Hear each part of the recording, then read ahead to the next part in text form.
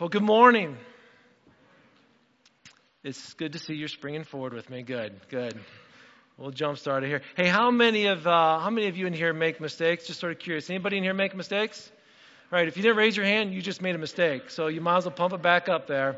We all make mistakes, and I tell you that's okay. Some of us make bigger mistakes than others. You could tell because back in school, the person who made the bigger mistakes, they had the shorter eraser on their pencil, right? And some of you kids are like, what's an eraser? You know, especially if you're taking the ACT, you use those number 2 pencils, right? But here's the thing. If we had the capability to erase all of our mistakes, okay, in life that we make, even those that we ask God for forgiveness for. I'm not talking about just writing something down, making a mistake. But in life, when we sin, when we mess up, if we could erase those, how big of an eraser would you need? That's something to think about, right? How about an eraser this big, okay? I would need one 10 times that size, probably more than that, right? When we make the mistakes in our lives, it's like, I wish I had something just to erase that out right now. Some of you have heard of erasable pens. Aren't those great? It's like you can actually write with a pen and then you can erase those. Some of you like your delete buttons on your computer.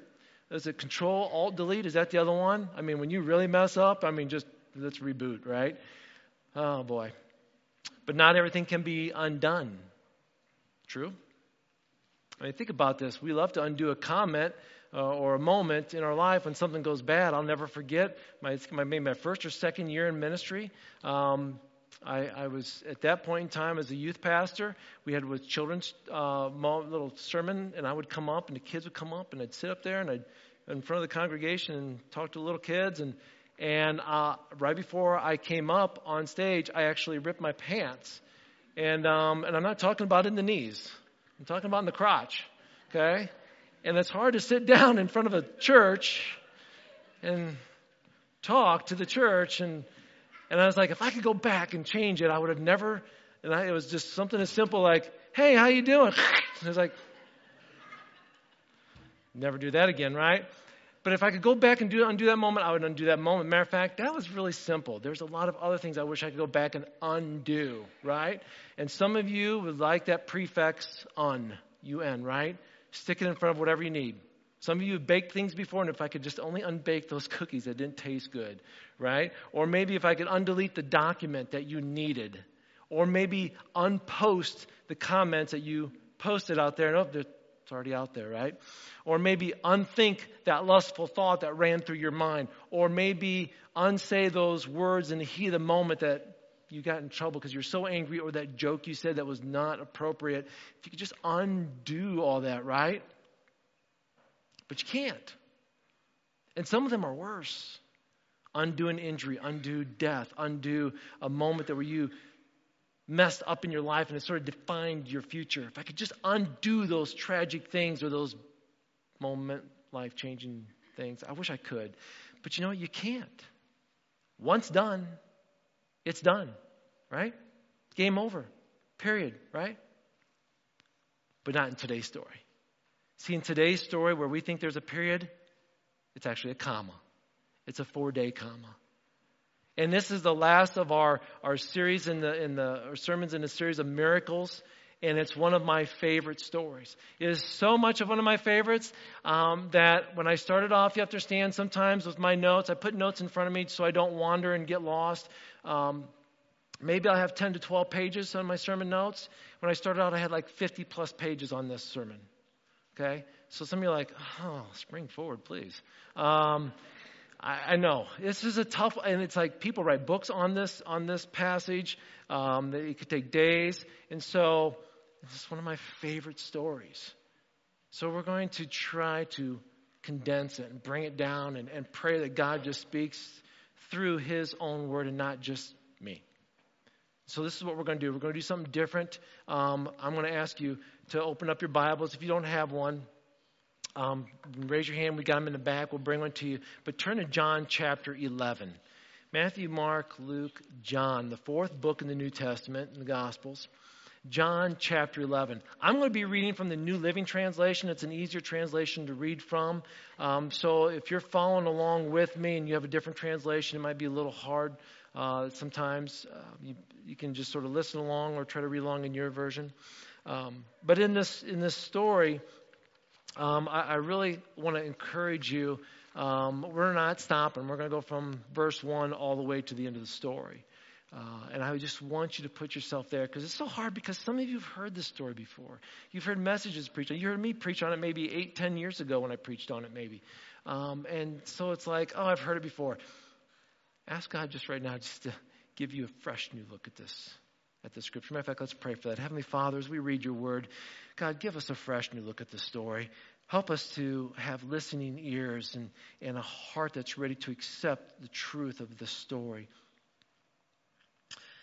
God, all those things that we've ever thought about, the anxious moments or whatever may be with this, help us, Lord, just dismiss them. We just want to hear from you right now.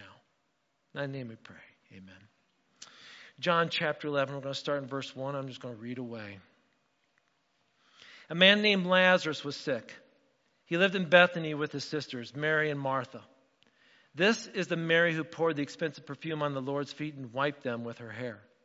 Her brother Lazarus was sick, so the two sisters sent a message to Jesus telling him, Lord, the one you love is very sick. But when Jesus heard about it, he said, Lazarus' sickness will not end in death. No, it's for the glory of God. I, the Son of God, will receive glory for this.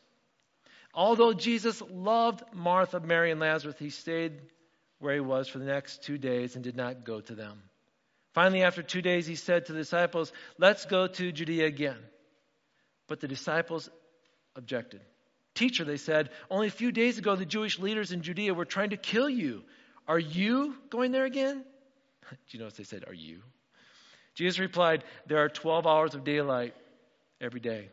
As long as it is light, people can walk safely. They can see because they have the light of this world.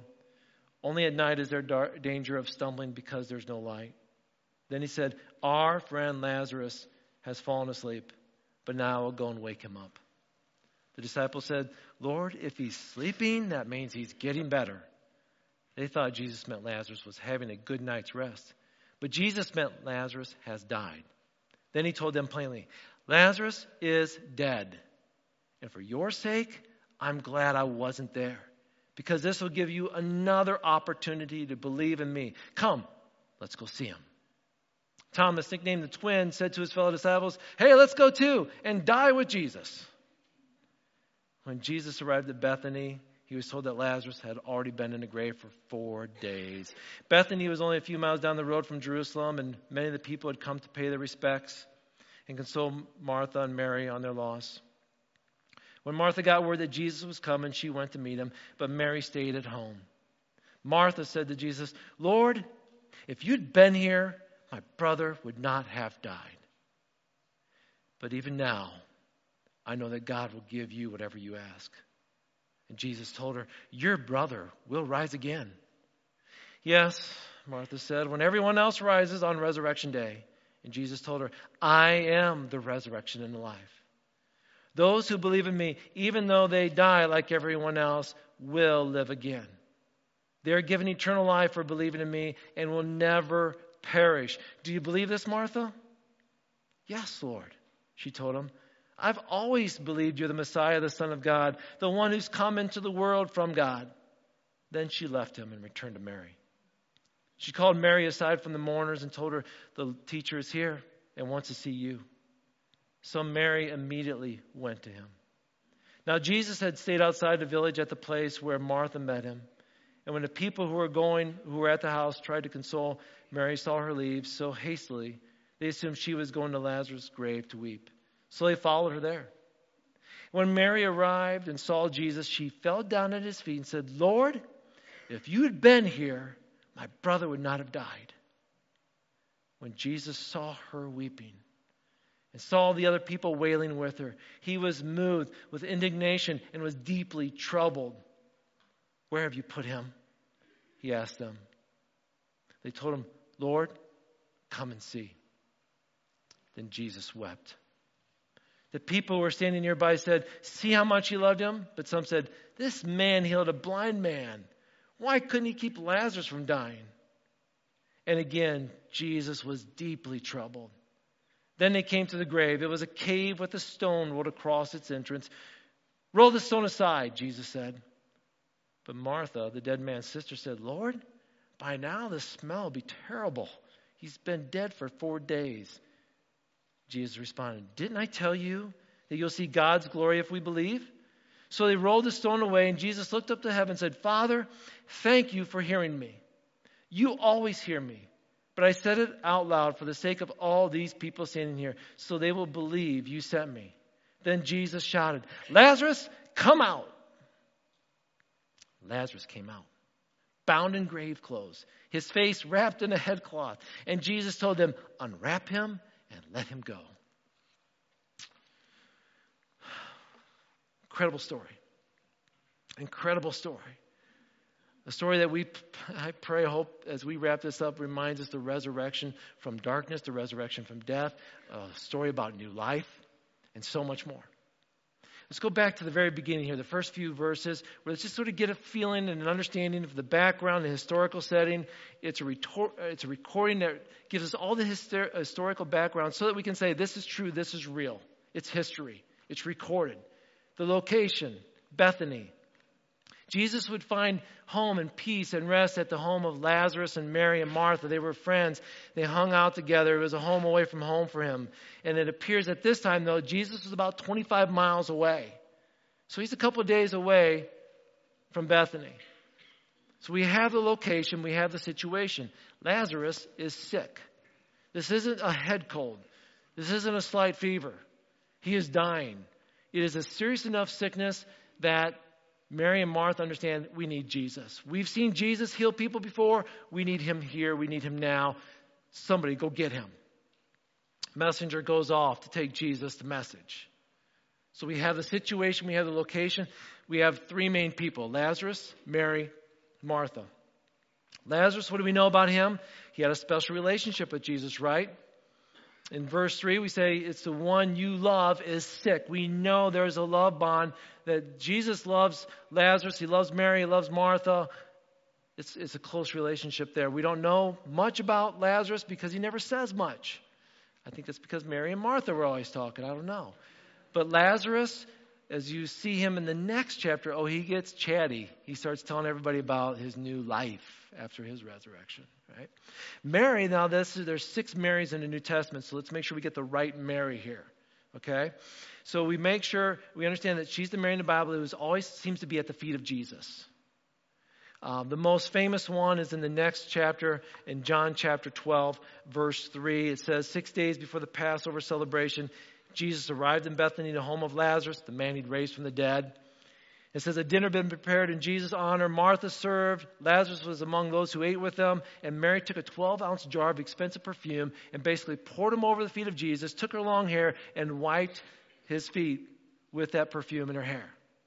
She was always at his feet, worshiping. Her relationship with Jesus seemed to be deeper than most others. And then we have Martha. You can find out more about her in Luke chapter 10, verses 38 to 42. She seemed to be the busybody. Always serving, always doing. Mary's at the feet of Jesus. Martha was serving. That seems to be the story of her life. Known as the hospitable homemaker, concerned with details, do things the right way, right? So we have the characters, we have the location, we have the situation, what's going on here. But let's understand this about these characters. They're all close to Jesus. They're all close to Jesus. This isn't a story about ungodly people who have bad things happen in their life. This is a story about godly people who are close to Jesus. We sometimes think we're exempt because we're close to Jesus. We're a Christian, right? The problem is not in their relationship with Jesus, as we talked about in previous sermons. Lazarus is sick and dying. The problem is which we can all identify with, right? We all have close relationship with people we love, people we know, family members, co-workers, certain friends that we've built relationships with over the times. We send cards to, we eat out with, we have these deep conversations with, we laugh together, we cry together. You run together, you work out together, you do all these things together. You have close relationships. And when somebody that you're close to gets sick or hurt or goes through a tragic moment, you hurt too. And at some point in time in life, we all experience it. And these natural calamities that happen remind us that we live in a fallen world that disrupts our happiness, disrupts our joy. As I've said multiple times, and you'll hear me say it all the time, we are imperfect people living in an imperfect world trying to serve a perfect God. And that's challenging. Death takes those we know and love, and it's during those times we question the presence of God and His love. When wintertime rolls around, love playing games. Now I've sort of moved into let's do puzzles, but we also love to play games around our house, whether it's Skip-Bo or different board games or card games or guessing games. But I always think back when I was a kid. See, today when you say, we play games, we didn't have iPods and Xbox and PlayStation, Dish, the internet. We had cardboard boxes, okay? You had Xbox, we had cardboard box. Okay, we had yo-yos, a TV with maybe 5 channels if we're lucky, depending on the antenna how it was turned, right? Lincoln Logs and other games. We played Uno, we played Dutch Blitz, we played Battleship, Trouble, Monopoly, Masterpiece, Mousetrap. Love playing Mousetrap, right? Okay, we played all these kind of games. And there are some games, though, I don't like playing. Some games, like my boys say, hey, Dad, you want to play something on Xbox? Just pick the game. It doesn't matter. They'll cream me, okay? So here's the thing. Do I want to play with them? Not anymore. No. I loved playing with them when they were little because I could beat them, okay? Now I don't have a chance. So I'm like, I'll make up an excuse. No, I don't want to. No, I don't like games. My contact dries out when I'm focusing on the game. I got slow thumbs. I got cold fingers, whatever it may be. I just don't want to get creamed, right? I don't want to play that game. There's other games I don't like playing games with people like trying to out-achieve somebody more than another person or trying to outdo somebody more than another, or those silly relationship games, power games, driving down the road and you pass somebody and they pass you. I'm going to pass them, they pass you, pass. I play that game sometimes. But those are games you shouldn't try to play, okay? But sometimes we wonder, do you ever feel like God's playing a game with you? Do you ever think sometimes He's playing hide and seek with you? Like you're going to Him in prayer, and you're praying, and He's not answering. And it's like, all right, God, I'm praying. Are you hiding? I'm looking for you. Or maybe it's like Marco Polo. You're like, Marco, you're waiting for God to say Polo, and there's no answer, right? God, where are you at in those moments? I'll say this. God doesn't play games. He doesn't do hide and seek. He doesn't do Marco Polo. He doesn't do any of that. When we pray and wait, and sometimes wait, God isn't hiding. He doesn't play games. He understands the situation. He knows us. He loves us right where we're at. Jesus said this. He goes, Lazarus' sickness will not end in death. No. It happened for the glory of God so that the Son of God will receive glory from this. Know this truth. Those whom Jesus loves eventually dies. Mary, Martha, Lazarus, they love Jesus. And here's the thing though, His love for them was even greater. You may say you love God, you love His Son, Jesus Christ, you love the Holy Spirit that works within you, but He loves you more. You can't outlove Him. He loves you more. And Charles Spurgeon once wrote this. He said, the love of Jesus does not separate us from the common necessities and infirmities of human life. Men of God are still men. The covenant of grace is not a charter of exemption from consumption or rheumatism or asthma. Just because you're a Christian doesn't mean life continues to go up. Let me remind you something. The law of entropy, the second law of thermodynamics, basically says this: when left to its own device, things move to disorder, chaos, and decay. That's the way life goes. Cars rust. Food rots. Things get old. People get old, right? That's the way it is. From the beginning of history, Genesis chapter 3, when sin and death entered the world, we started this decay process. Things don't get better, they get worse. That's the natural decay. That's the law of entropy, right? And what we need to remember is that we shouldn't be surprised that if a believer in Jesus Christ, somebody who Jesus loves, gets sick or gets hurt or passes away, we shouldn't be surprised. Hebrews chapter 9, verse 27 says this: And just as each person is destined to die once, after that comes judgment. Every person is destined to die. That's truth. When somebody gets sick or injured, we learn from this passage what to do, though. We pray. That's what Mary and Martha right away, like, Lazarus is sick. What do? Pray. Let's go talk to Jesus. So that gives us a good idea. You know what the first thing we should do? Let's go talk to Jesus. Let's go seek him out. Let's tell him what's going on. And it'll be no surprise. Jesus isn't like, oh, I didn't know. No, I know. And it'll be for God's glory what's going to happen next. He said God will receive glory from this. When we read verse 4, we need to remember that God knows the future, and only God knows the future. And because God knows the future, because God loves us and is concerned with us, and he delights in revealing parts to it at a time to us. And sometimes we don't get the full picture. And in that moment, Jesus, knowing that Lazarus is dead, his friend is gone, that his other friends are crushed, he replies and said, you know what? God's going to get all the glory in this. Just trust me. You consider the extent of this miracle. You think about this. Death is final. Okay? I mean, if Jesus can conquer death in others and later himself, do you think he can take care of our problems? Think that through for a moment, please. If death is the final thing, because we have things in life where we maybe fail a test, or a relationship goes bad, or we get sick, or your car breaks down, or you struggle with finances, or whatever it is, cancer. All these things can happen to us. And we can maybe survive them or find answers for them. But we know what we haven't found the answer for yet? Death. Death is death. It's final. And in this story, Jesus says, I'm giving you a different outcome. That outcome will give you hope. So that every time you go to a funeral, you can stand there and say, you know what? I have hope. Because Jesus has the power to raise the dead. Lazarus. Jesus has the power to raise himself from the dead. And if Jesus can raise the dead then and now, he will in the future. And someday, whoever it is that has passed, you will see them again. That's power. So if God can do that, do you think he can handle your problems right now? Absolutely. Absolutely. One of the many reasons why I love this story, to remind me that if Jesus can handle this situation, he can handle any situation. Look back to verse 5 and 6 with me. You look at this verse, it says this. Although Jesus loved Martha, Mary, and Lazarus, I love that. He points out, remember, Jesus loves them, right? Although he loved them, he stayed where he was for the next 2 days. Finally he said, let's go back to Judea.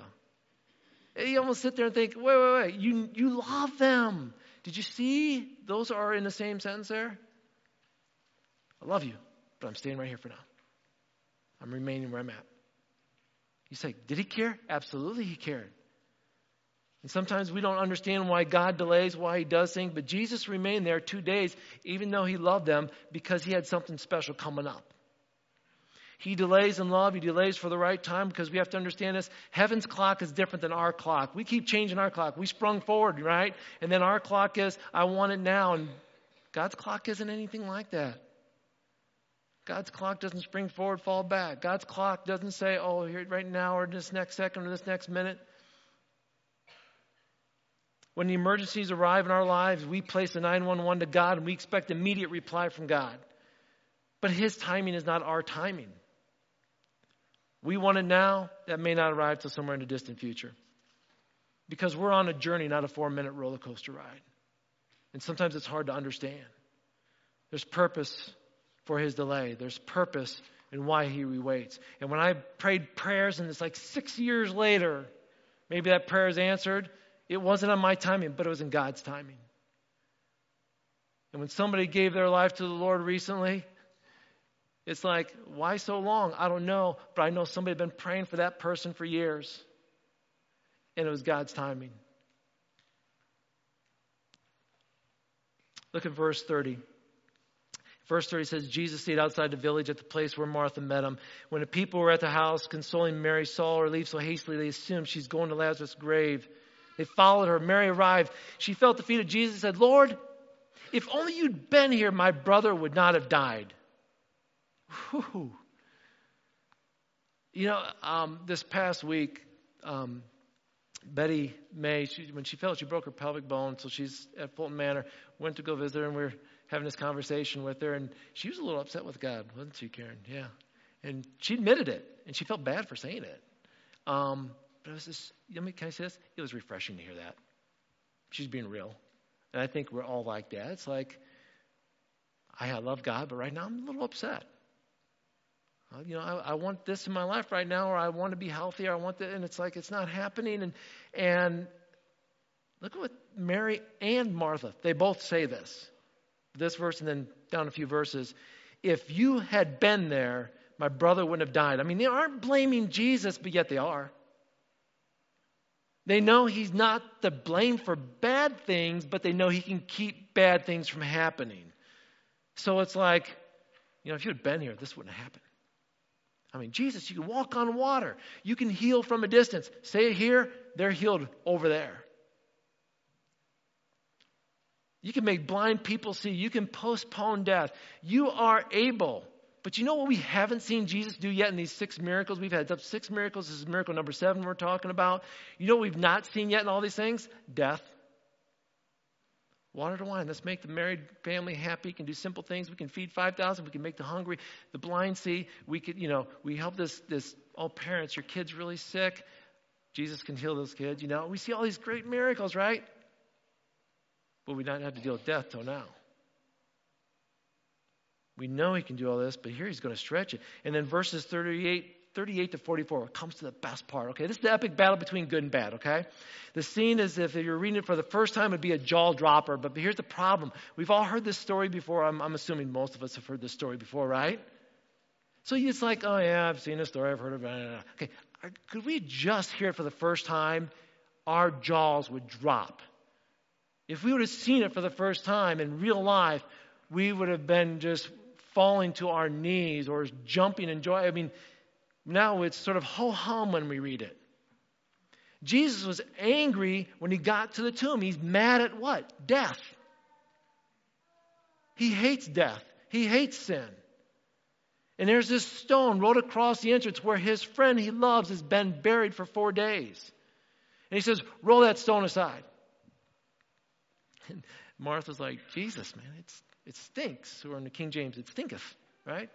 It's not a good smell. And then Jesus is like, didn't I tell you you'd see God's glory? Hold on. And then he prays, oh Lord, and he prays out loud. Why? So everybody around can hear he's got a relationship with God the Father. And he prays aloud so they know what's going to happen next. And then he shouts, Lazarus, come out. Oh, this is like the best part, right? They just roll this big stone away. Everybody takes a step back because they aren't like, oh yeah, it smells horrible. No, did anybody ever do that before? Like you open up the milk thing, it's like, ooh, it's sour. Here, smell it. And what do? Oh yeah, you're right. We got to wise up. I mean, we're supposed to be intelligent people, right? So they roll the stone away, and I don't think anybody's like, ooh, Jesus, yeah, come take a whip. No, I think everybody's back, okay? They roll the stone away. What does Jesus say? Lazarus, come out. Now, understand ancient burial, okay? Bound at the ankles, arms to the side, wrapped typically with 100 pounds of linen cloth, okay? 100 pounds. We're not just taking a bed sheet and wrapping you once. You are mummified, basically. And that's probably what Lazarus is going on right now, is to preserve his body.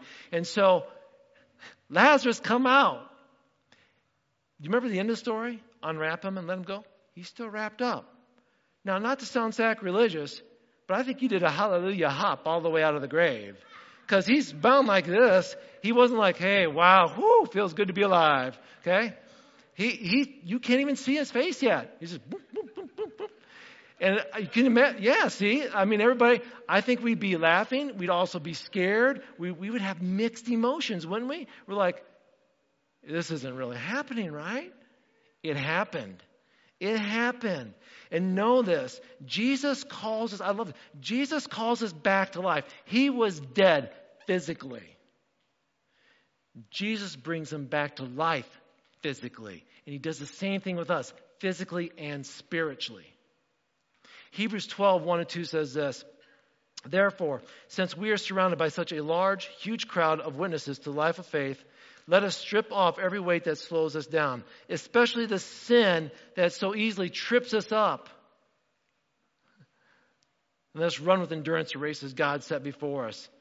I love that picture, stripping off the sin in our life that tangles us. And it's like he was bound up physically, but it's like us being bound up spiritually. You know, we're all spiritually dead at one point in our life.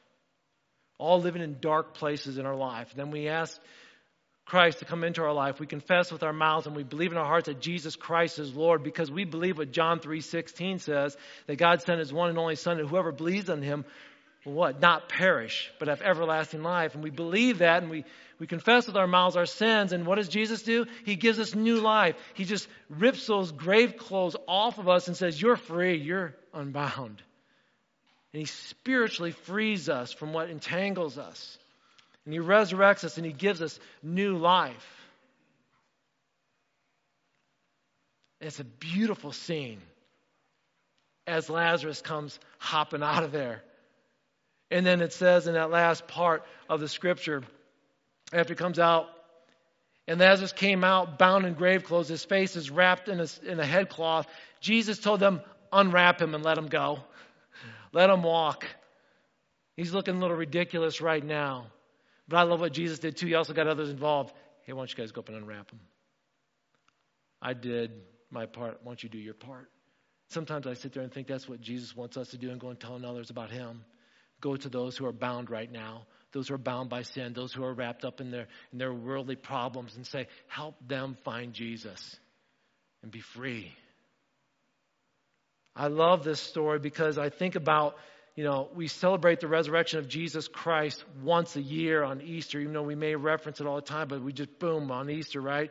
But we live the rest of the year as if Jesus is still on that cross. We should see it differently. He was on that cross for less than a day, a few hours, right? Long enough to bear our sins and our pain and death, long enough to pay a price to redeem us from our past, our present, and our future. The rest of life of Jesus was in victory, resurrected victory. And he shares that with us. I love this story because the final miracle we're looking at reveals the true identity of Jesus Christ. Jesus said what? I am the resurrection and the life. Jesus is not just a guy with good stories or philosophy or great readings or a code of ethics or good morals. Jesus is more than a miracle worker. Jesus called Lazarus from the dead. And then Jesus walked out of his own tomb. He's the resurrection and the life. Please understand this. Jesus Christ, your Savior, the one who loves you, says, I am life.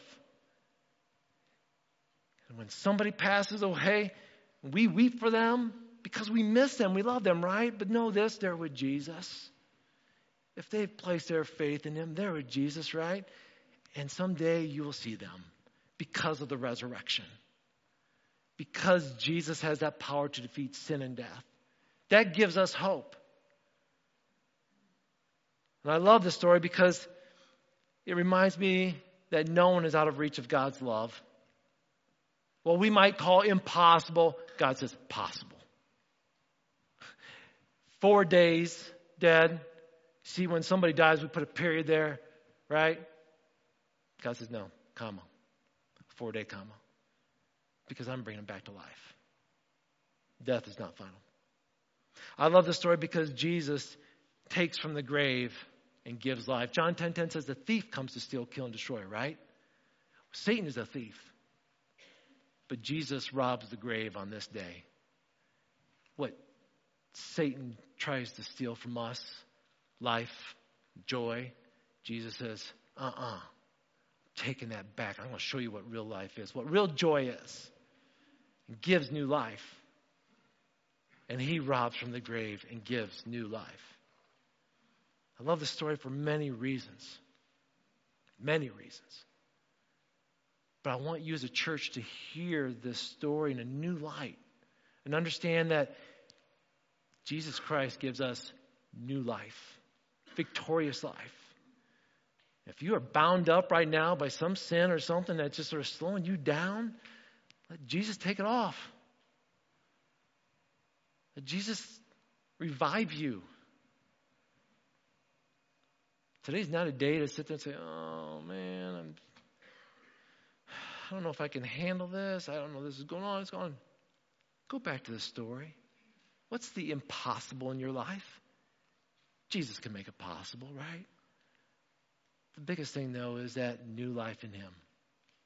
That should be giving you a new joy today. That should be giving you hope today. That because of the resurrection of Lazarus and then the resurrection of Jesus, which we'll get to in a couple weeks, we should have a different step in our life. I'm not going to ask you to do a hallelujah hop this morning, okay? But I am going to remind you that you have life today because of what Jesus gave you.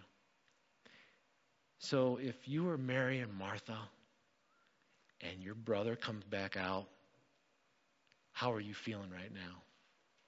Did you ever lose something? Can't find it? And you find it an hour later, a day later, a year later? It seems like the longer you're missing something, the more joyful it is to receive it. Think about this. What's been taken from you, God's given back to you new life. Be thankful for what he's given to you. Would you please stand, worship team, come forward? Be thankful for what God has given back to you. He's given you new life. Celebrate that. Celebrate what God has given you. A new life, a new resurrection. Let's pray. Heavenly Father, what an awesome God you are. I thank you, Lord, for this story. There's so much there, so much to unpack. But God, as I look at this story and what I need to hear today for myself personally, and what somebody else needs to hear personally, it might have been 2 or 3 different things. I don't know. But God, this is what I do know. You've conquered sin. You've conquered death. We don't need to walk around with our shoulders slumped down and feeling woe is me when you give us new life. You give us the opportunity to defeat the sin in our life because of you, because of your power, because of your resurrection. We should have all the hope in the world because we got you, our true hope and joy. So God, I thank you for all the miracles that we've looked at in your word, but I thank you for this miracle because it is the ultimate miracle to conquer sin and death. And God, even a greater one we get to talk about in a couple of weeks. God, thank you for what you've given us. Lord, we want to sing to you now and just celebrate. Maybe even picture Lazarus coming out of that tomb and what he said when he came out of that tomb. May we say it too. In thy name we pray. Amen.